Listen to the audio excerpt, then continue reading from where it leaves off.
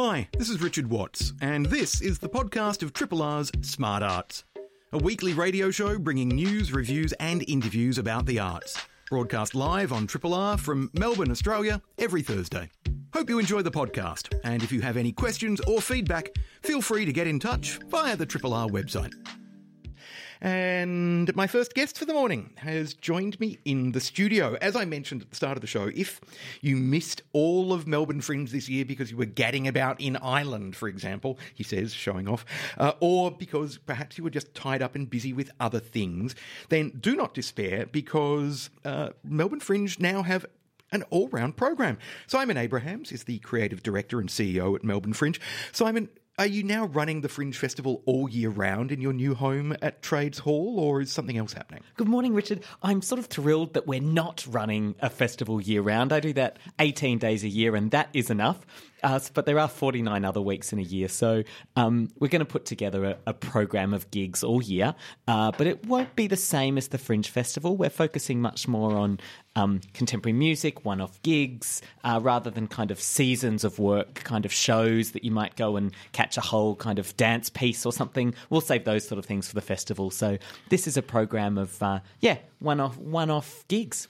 So are we talking about 7 nights a week here, or what's the plan for Common Rooms, as it's called? Yeah, that's right. So we've taken over a space at Trades Hall upstairs. Some people might know it. It used to be called the Bella Union back in the day. It's now called Common Rooms, and it will be a venue that will be open all year. And 6-7 nights a week, we'll have gigs that you can come and see. You can put on your own event there, come and have a party, and it all kicks off on the 8th of November with the return of Mr. McClellan's Finishing School, which is, of course, a legendary event that has been at Trades Hall for many, many years. Since the Bella Union closed. It's been dotting around town, and we're pretty excited to have them back. So how is the nights that you're going to be programming and running going to be any different from, say, gigs that already happen all around Melbourne? What's the kind of Fringe flavour to it? Yeah, I guess, great question. I guess it's about representing the spirit of the festival. So all those things that we kind of represent, the kind of rebellion, the inclusivity, supporting the independent arts community. So it's got a range of events. So, for example, things like Betty Grumble is coming to do an event called Grumble and Friends, which will be so Betty Grumble, for those who don't know, is an amazing sex clown, cabaret performer, gender amazing illusionist, amongst other things. She's pretty amazing. So Betty Grumble will do a big party. So not one of her shows, but instead with the Dollar Bin Darlings will come and do a big kind of dance party, participatory event, big performances, those sorts of things. So we want to create a social space where the arts community can come, or people that just want to have a great night can come and enjoy a show or have a dance. Now, I've also heard something about an opportunity for playwrights, which is connected with the new Fringe Space Common Rooms at Trades Hall. What's that about? That's a commission or a prize? Yeah, that's absolutely correct. So we're commissioning a new play that will premiere at Melbourne Fringe in October 2020, and there'll be an artist in residence at Common Rooms. So we're calling them the Common Rooms Writer in Residence. I think it's an ingenious name. Call a spade, and it's $15,000 for a writer to write a new play that's designed specifically for Trades Hall. So responding to the building, to its history, maybe with the themes of rebellion, solidarity, unity, protest, things that building represents, to make a new work. But not necessarily constrained by Trades Hall either. It doesn't have to be set in Trades Hall, for example. It can be inspired by, as you say, the history, the physicality, the reputation, the history and politics of the building. Exactly, totally. And take that in a really broad sense to create a new play that they'll be in residence, so they'll have space to create the work during the year, and then it will premiere in October 2020.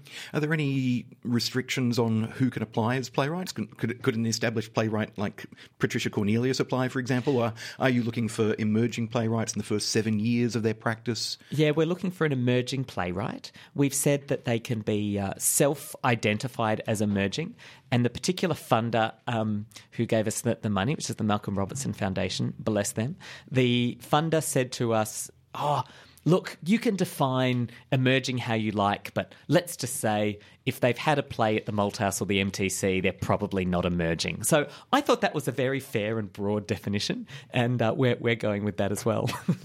Now, one of the things that, having looked through some of the programming at Common Rooms, works that were on as part of Fringe, for example, are coming back and having a return season. So Selena Jenkins, who won Melbourne Fringe Awards for Best Cabaret and Best Feminist Work, her work Boobs is coming back, and I'm hearing it may have already sold out. I believe it has sold out. Yeah, you got to get in quick. You never know. There might be some tickets at the door or more released, but at this stage, that show sold out. Scout Boxall, they're an amazing emerging comedian who also was a hit of the festival. With the show Good Egg, has just announced a show as well. That'll happen on the 20th of November. So there are a few Fringe favourites coming back. Marie's Crisis, which was one of the hits of the 2018 festival, has come back as well in 2019 to open the Common Room season as well. And looking at some of the other gigs that are coming up, Women of Soul on the 14th of November, Melbourne Music Week taking over the venue from the 21st of November, and the crew from Mess, including Robin Fox and Byron Scullen, doing some programming and work there. And Playlist, which Red Stitch Actors Theatre put on every year, series of short work, short plays, and often a fundraiser for Red Stitch as well. It is, yeah. So it pairs, for those who've never been to a Playlist, it is an annual tradition, and it pairs independent theatre with contemporary music. So little playlets, little short 5-10 minute plays paired with a musician, sometimes some pretty amazing famous ones, and they create a very short piece together. So that'll be happening all over the Trades Hall building, and there'll be opportunities to see all sorts of spaces that you may never have seen before. So that's Playlist. So the Common Rooms program, which Melbourne Fringe is now curating and presenting year round, it really is then an encapsulation of the creative spirit of Fringe, but stretched out across the year. And as you said, it's not specifically so instead it's not a festival, so it won't be one artist performing every Thursday night for 10 weeks or something. It's a lot of one-off gigs. That's it. And for those who came along to Trades Hall during the festival, we had 44 shows every night in that building, every single night. There'll be one a night the rest of the year. So it's definitely not the festival, very deliberately. It will have its own spirit, and it's a chance to come along and, as you say, experience maybe a bit of the spirit of the festival. I think because it's a bar, I'm calling it's like liquid Fringe. You can drink up the spirit of Fringe, but it's not exactly Fringe in the form that you might know it. And you can also drink responsibly. Yes, you can. Course. Yes. So for more info, www.commonrooms.com.au. When does it all kick off? It all kicks off on the 8th of November. Again, there's a finishing school that night, also sold out, but they'll be back every fortnight into eternity. So for those who love finishing school, they can come back every second Friday from the 8th of November. Trades Hall on the corner of Lygon and Victoria Streets, Carlton. We also mentioned the Playwrights Commission. Details of that are on the commonrooms.com.au website as well. That's right. Looking forward to seeing who is selected and looking forward to seeing their work next year at Melbourne Fringe. Simon Abrahams is the Creative Director and CEO of Melbourne Fringe and joined us to talk about Common Rooms running from November in Trades Hall in the upstairs bar space on the corner of Lygon and Victoria Street. www.commonrooms.com.au for details. Simon, thanks so much for coming in. Thanks, Richard. See you there. I look forward to it. Triple R. I'd like to say a very good morning to my next guest. Rebecca Lister joins us in the studio. Rebecca's a playwright, a director, a performer and a producer, and is here to talk to us about her play 2:20am, which is having a Victorian tour, both regional and metropolitan. Rebecca, welcome to Triple R. Thanks, Richard. Great to be here. Lovely to have you in. Now, this is a relatively hard-hitting play, which based on and inspired by a true event, I understand.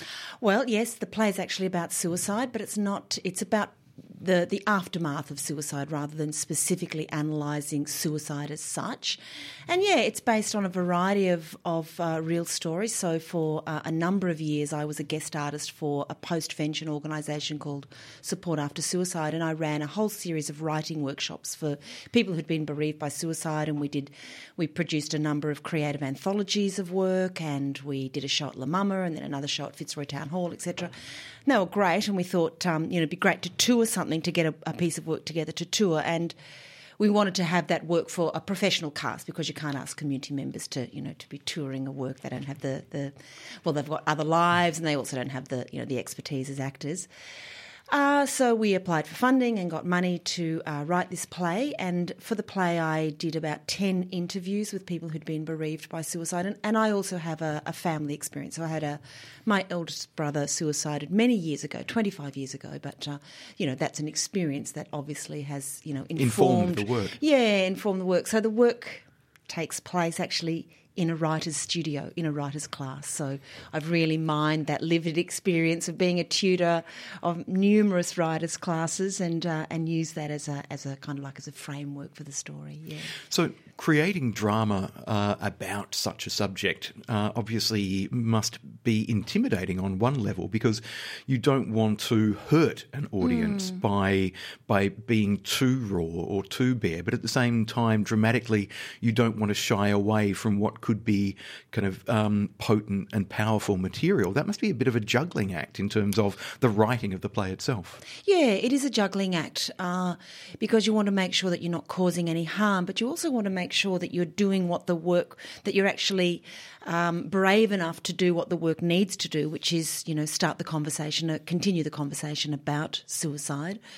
And also you're looking for a piece of work that holds up on stage, that's got a beginning, a middle and an end, and has a bit of drama in it, where you care about the characters, you want to care about their, their emotional arc and the arc of the overall play, etc.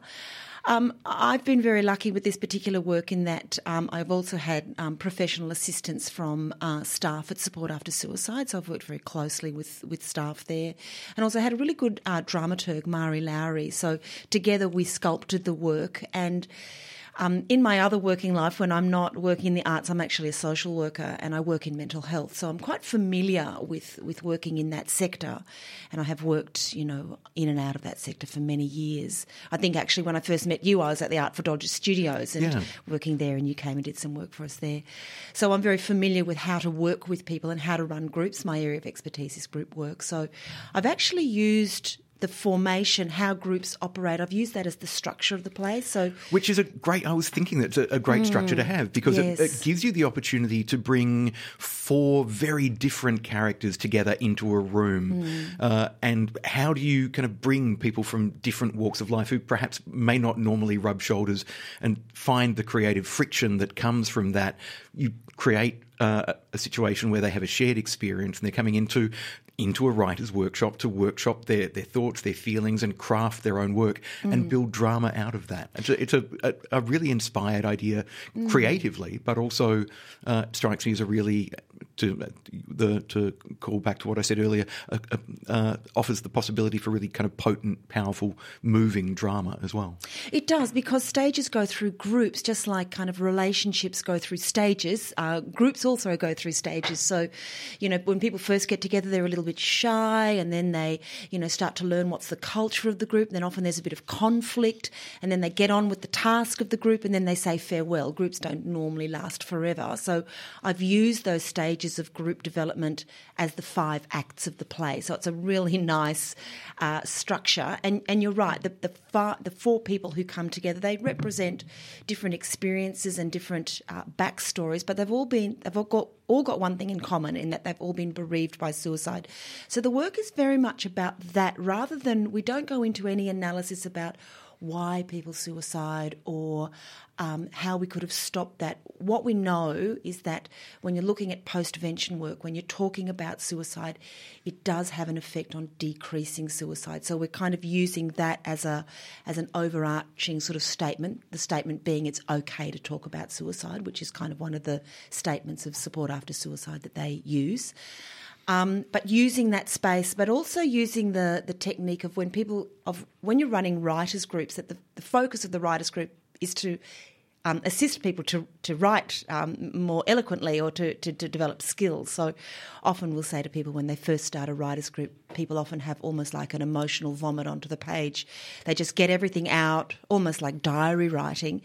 But then if you want other people to read that work and other people to feel and understand that work, you need to understand and learn about things like structure and craft and metaphor and simile, and whether you're writing in first, second or third person or past, present or future tense, changing the gender of a character, moving outside of yourself, writing in the second person, writing in the third person. So the play in the play we say, that the writers are there at a writer's workshop, and they're not at a therapeutic suicide bereavement group. However, what they want to write about is their lived experience, so it's therapeutic in that sense. So the creative pieces that the participants in the play write during the workshops, that's how we learn about their story, is through their creative writing. So the story, the 5 times they meet at the writers' workshops, are punctuated by these moments where they share their creative writing, and they're quite beautiful. So it might be a slam poem,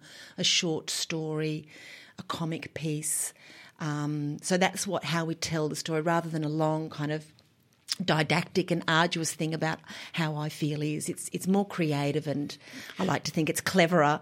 Well, than it certainly presents you as a writer with a kind of a fabulous opportunity to write in different modes and idioms and styles, while also telling a dramatic story and while also presenting the experiences of these kind of different characters as well. Yeah, and it also gives you a variety to have a variety of levels and light and shade. Parts of it are very funny, parts of it are poignant, parts of it are sad, but it's not a didactic, belligerent, bang you over the head piece of work. There's no shouting men.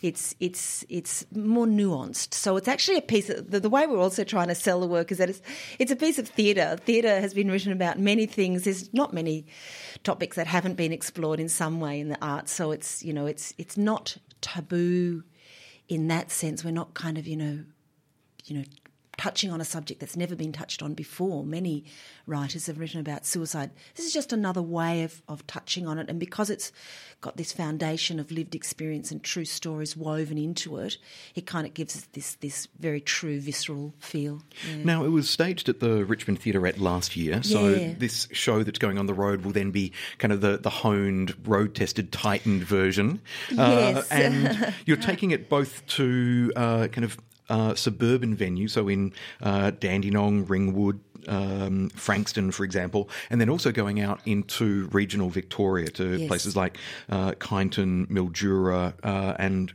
Traralgon, for example, as well. Yeah. So an opportunity to take the work and to present it in front of a really kind of broad range of audiences, I would imagine, rather than the more kind of traditional kind of inner city middle class audience who perhaps make up the bulk of theatre goers. That's right. And that's exactly what we're trying to do. And that's one of the kind of the principles of Anvil Productions, is to try and take work to people who may not normally be traditional theatre goers. We've linked our tour to a very particular project, a very particular report that was released through DHHS about suicide in Victoria. And the PHN, the Primary Health Networks, have now got 8 locations have been identified around Victoria which are high-risk areas for suicide. So we've linked, and those projects are called suicide place-based projects, supported by funded by the PHN, and we're touring to those sites. So we've been quite strategic in how we've chosen those locations. The difficult thing is that we're choosing, because the work takes place in a hall, we're choosing to go to kind of hall-style venues that have no infrastructure. So we're carting the whole, kit and caboodle. So our director, Hallie Shellham, is kind of going, oh my goodness, every venue's different and every exit and entrance will be different. But we're trying to shape the work so it sits quite authentically, and it'll have a kind of a Brechtian feel, I suppose, where the audience will be very aware that they're the audience and the actors will be aware of the audience. So we're trying to kind of use that, but we're trying to make the space very comfortable. We know that people who've been bereaved by suicide often feel isolated, they feel ashamed, they can feel guilt, they can feel as though they don't want to socialise. So we want to make the space welcoming. We serve, tea and biscuits when people arrive, and we make sure that we've got trained professionals with us. We don't do a whole lot of trigger warnings or any of that stuff. We're quite subtle and gentle in how we, meet and greet, but I'm a big one for meet and greet. So we make sure we've got people who are able to make eye contact and welcome people to the space and make people feel comfortable. And the play starts while the people are still seating themselves. So everyone's kind of aware that this is, we're in a hall and this is what's going to happen right now. So it's kind of got a very nice, relaxed feel to it. Well, given that suicide is the leading cause of death for Australians aged 15 to 44 and the second leading cause of death for those aged 45 to 54, it's clearly an important topic to be talking about, and staging it as drama in halls to give it that sense of kind of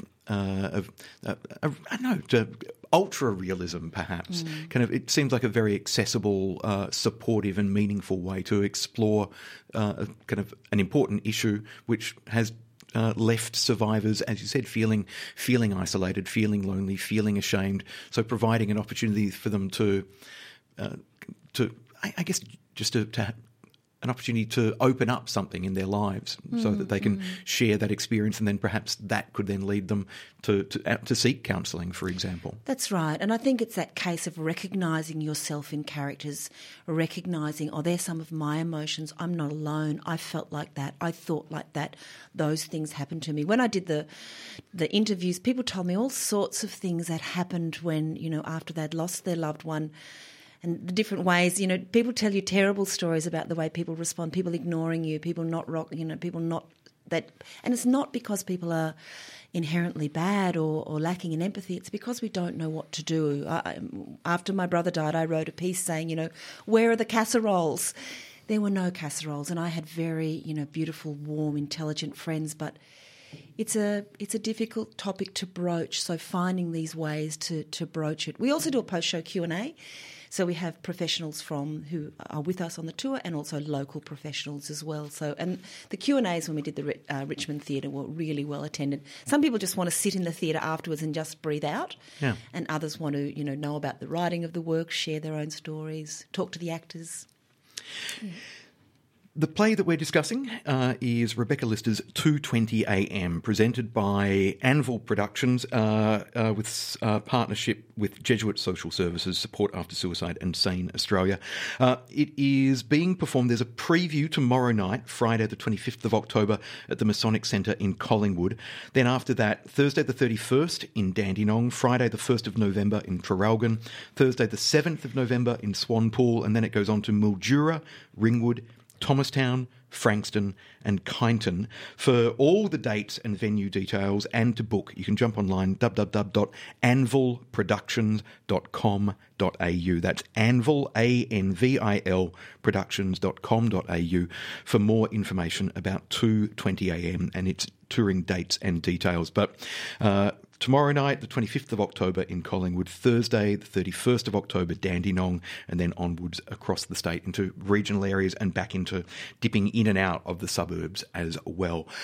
If any of the topics that have been broached in this conversation have left you feeling uncomfortable or needing to talk to somebody, I recommend Lifeline Australia 13 11 14 as an organisation to contact.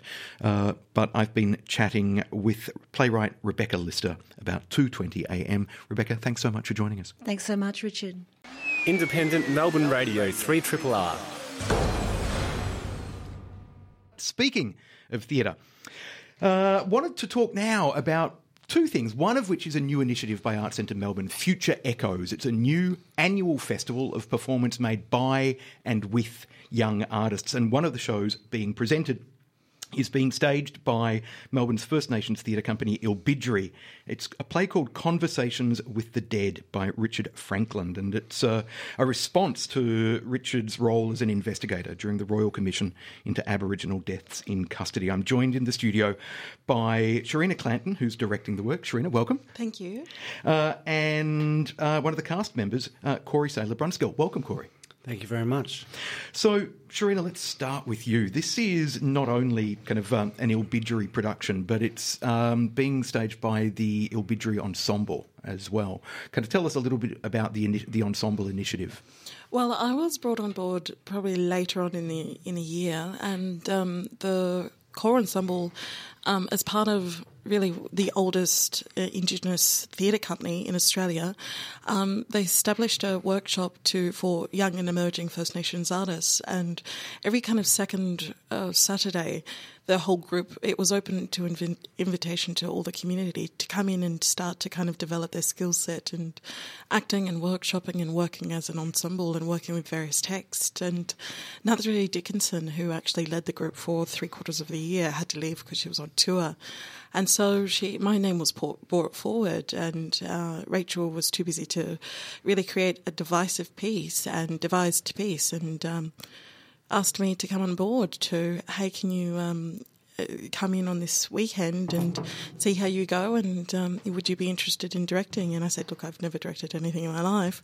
I've come from a theatre background myself and worked in a capacity as an actor, but certainly not as a director. And she said, that's okay. I think you've got the skill set and the capacity to do so, and I'll mentor you.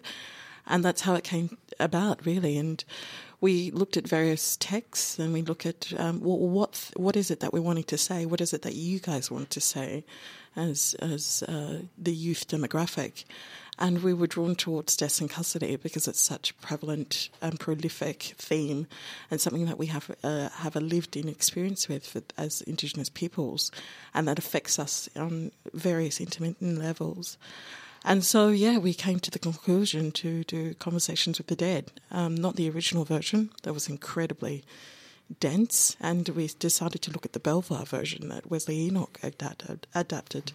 And then from that process, we then dramaturgically sewn back some of the original text back into this adaptation, and then contemporized it in a way that was accessible and relatable to the youth. So there's a lot to unpack there. Kind of the play itself, the development of it. But Corey, tell us a little bit more about the Ilbidgery Ensemble, how you got involved, why you wanted to get involved, and what you're kind of getting out of being involved with the ensemble. So how I originally got involved was it was through suggestions through another young black actor who I met through the Indigenous Scholarship Program at MTC, and then from there they started going to the ensemble, and they told me to come in. Told me at the time it was every second Sunday, and when I first went in there, I was excited because I love working with young black actors, and that it's kind of a new feeling for me, I guess, especially in Melbourne because we're jam packed over here. But working in the ensemble, for the most part, it's just helped ground me and reassure me as what I do as passion. So I've always known that my career was I wanted to pursue acting, but I guess a lot of actors always have this idea of stepping into film and that, which I do want to do. But Ilbidgery Theatre Ensemble has just given me and reassured me my desire to be able to do theatre for the rest of my life, just for the craft of it, and the feeling you get when you blend in with an ensemble and you really establish that kind of family connection, and that's been very real for me working with this group, Sharina included. It's just been humbling, and it's meant all of them mean a lot to me now. So last night was very special. So, Sharina, it must be really helpful as a director to come in kind of with this mob who already know each other, have been working together for a while, know each other, trust each other, know each other's rhythms and styles. As you said, given that you haven't directed before, instead of having to start cold and build a family together out of a cast for a show, to already have them kind of in sync together. I mean, my job was half done. And usually if you have three elements, if you have a good script, you got a good cast and good leadership, then if you got two out of the three, then it's a great recipe. If you get 3 out of 3, that's a bonus. So I very much on the early onset requested a great, strong support network so that we could hold space for them and then create the platform and dynamicism that was needed to hold space for me as well in that arena.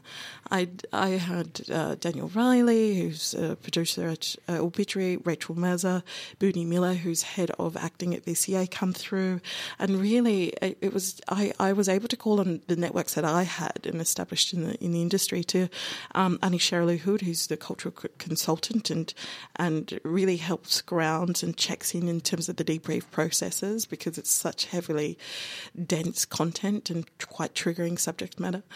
Uncle Richard himself coming through and doing ceremony with the boys, and I haven't done it on my own, so what was set in terms of a pathway into this space and into this world was very much held by other people, holding open the door and also creating the opportunity to succeed, because we wanted them to succeed as much as we wanted this show and this play and what it had to say. So, having people like Booty Miller or Daniel come in and do some choreography with them, or Uncle Richard just reminding them of their own warriorness, of their own ceremony, of their own strength and tenacity and resilience in politicising black bodies on the stage and being unapologetic in their space and power has been something that has been really rewarding to see.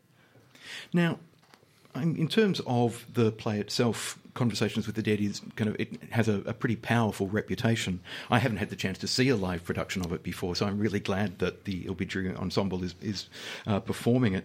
Corey, how familiar were you with the play? Had you seen it before, read it before? Did you know of it by reputation, or was it new to you when it was introduced to the group? So I will be honest that it was very new to me. Richard Franklin, I'd heard of. But all of his work, I only knew a couple of his songs and exposed to his music, I guess. But the play itself was very new, but also I think exactly what I've been looking for in a show that I want to work in. Something that is so, literally real and gritty. It's always exciting to be able to get your hands on something like that. So it wasn't a bad thing that it was new for me, but it was very new, yeah. Yeah. Now, it's one of the part of the focus, I guess, is that it's about kind of a black man kind of trying to work within the contradictions of kind of black and white Australia. He's kind of familiar with both and kind of stuck in the middle to a degree. Is that a fair way to kind of read the play? Yeah, I think there's multiple avenues you can look at it. I think it's a man who has become institutionalised, who thought he was brave enough and strong enough to beat a system that was invented for our demise and our failure and our incarceration. Considering he was one of the key court officers in terms of that implemented the Royal Commission, and then to find out after the 339 recommendations that, the Australian Institute of Criminology would say otherwise, but at the same time, the deaths continue to rise at a staggering amount. And to find that these conversations are still prevalent and relevant today, 30 years later.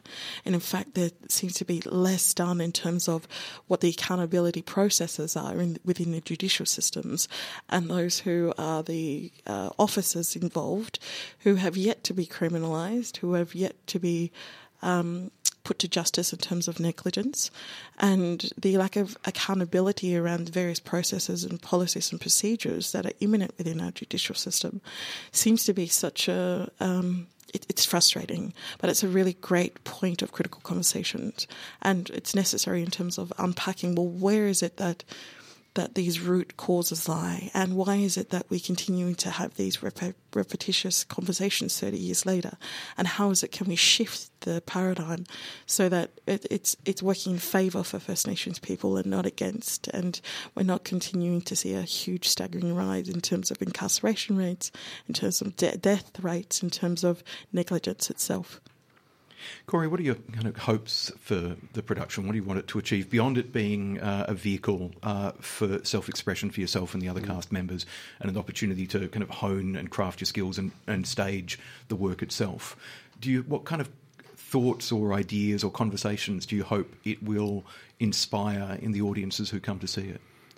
Well, that's why this show's been, I guess, so important, and I felt like it is a lot more like work more than any other show that I've done, because it is such an important message, but it is so the text itself, it's a tool that we need to use to expose people, I guess, and shine light on them so they can be aware of their own ignorance and come out of whatever mind state they're in, which leads them to have these degrading thoughts about First Nations people. There's a whole monologue in it talking about how many people in Australia are still dependent on their ignorance, like to kind of give them this safety blanket. And that's what I think the show is really important for, to just... So we can... It's almost, in a lot of it, we breaking the fourth wall and talking to them on a personal level. So I think that's why that tool is really useful. This show's been really useful, so we can actually have a conversation. And that's what I'm hoping this will do. When you say, like, what kind of conversations we had, just ones where we can both listen to each other and both points are seen with taking into consideration the other person's perspective. We just really need to have more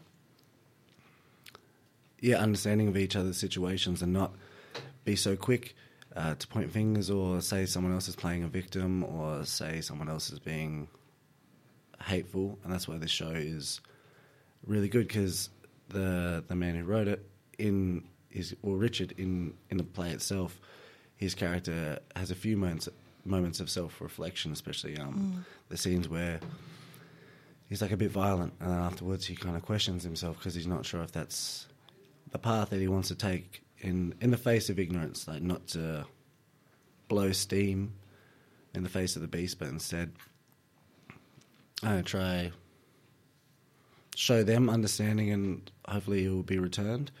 And I think, that's what this show's been great for. And I had some afterwards, after the show last night, I even had some like great conversations with my own mates, and I think that's really important too. The people you're surrounding yourself with on a near daily basis, like some of my best friends. It's good that we can then have conversations, which could be hard for them sometimes, given they're not First Nations, and I'm sure that some of the conversations that I want to have are confronting sometimes. So it's good to have something like this show, which we can really use to bridge this gap where they might, think that I'm being like overly upset about something that wouldn't affect them as much, but then this can really shine a light on that and give them a new narrative to understand, kind of a vessel for them to, I guess, It's I think Richard, one of the key things that Richard speaks about is old people give me the courage to speak with wisdom and the wisdom to speak with courage. Give me the opportunity to change just one person, essentially, even if that person is me. He wrote this play, I think, evidently to destroy himself, because it became famous and infamous about him being the death in custody man. And that wasn't the whole premise of what he did in terms of honouring the stories, honouring the dead. And these are really critical conversations or critical points that we can use and leverage to really unpack what is it that that we need to reflect in our own selves. What do we need to create a dialogue about in our own communities, and how is it that we're creating spaces for healing and growth as a result of this pain and subject to trauma. But again, it's not all a basis and platform of trauma. There's incredible resilience. He talks about being the spear point at some point in time, and we all got to take turns to do that. And he chose to be the spear point, and the sacrifices that man made as a result of his work and what we've benefited from as a result has been, tremendous. So it's bigger than us, and I think it then creates a room for discourse and go, well, what is it that I haven't connected with you on a humanistic level? That's why it goes beyond just First Nations dialogue. It is actually about humanity itself, and something that we can all connect and relate to at some point in time. Conversations with the Dead is presented by Ilbidgeri Theatre Company in association with Art Centre Melbourne, and it's performed by the Ilbidgeri Ensemble. It's on as part of Future Echoes at the Art Centre, which you can read more about at artcentremelbourne.com.au. It's on in the Fairfax studio at Art Centre Melbourne, opened last night. It's running through until this Saturday, the 26th of October at 6:30pm. So performances tonight, Friday night and Saturday at 6:30pm. You can jump online, www.artcentremelbourne.com.au, or you can also jump online and go to ilbidgeri.com.au for information and booking details. I strongly recommend people get along and see it. I haven't seen it myself. I'm very much looking forward to checking it out. Also, there's 5 double passes at the moment. If you email Kendra at ilbidgeri.com.au and ask her in regards to that. Yeah, 5 double passes. Community tickets too, which are $14. So it's affordable and accessible still. So if they use a code word ensemble, capital letters, then it's $14 when booking. Fantastic. So as I said, ilbidgeri.com.au or artcentremelbourne.com.au for more details. I've been talking with Sharina Clanton and Corey Saylor Brunskill. It's been a pleasure having you both in. Thank you. And chookers for the rest of the run. Thank you. Thank you. Thanks for listening to this podcast of Triple R's Smart Arts, a weekly radio show bringing news, reviews and interviews about the arts, broadcast live on Triple R from Melbourne, Australia, every Thursday. Hope you enjoy the podcast, and if you have any questions or feedback, feel free to get in touch via the Triple R website.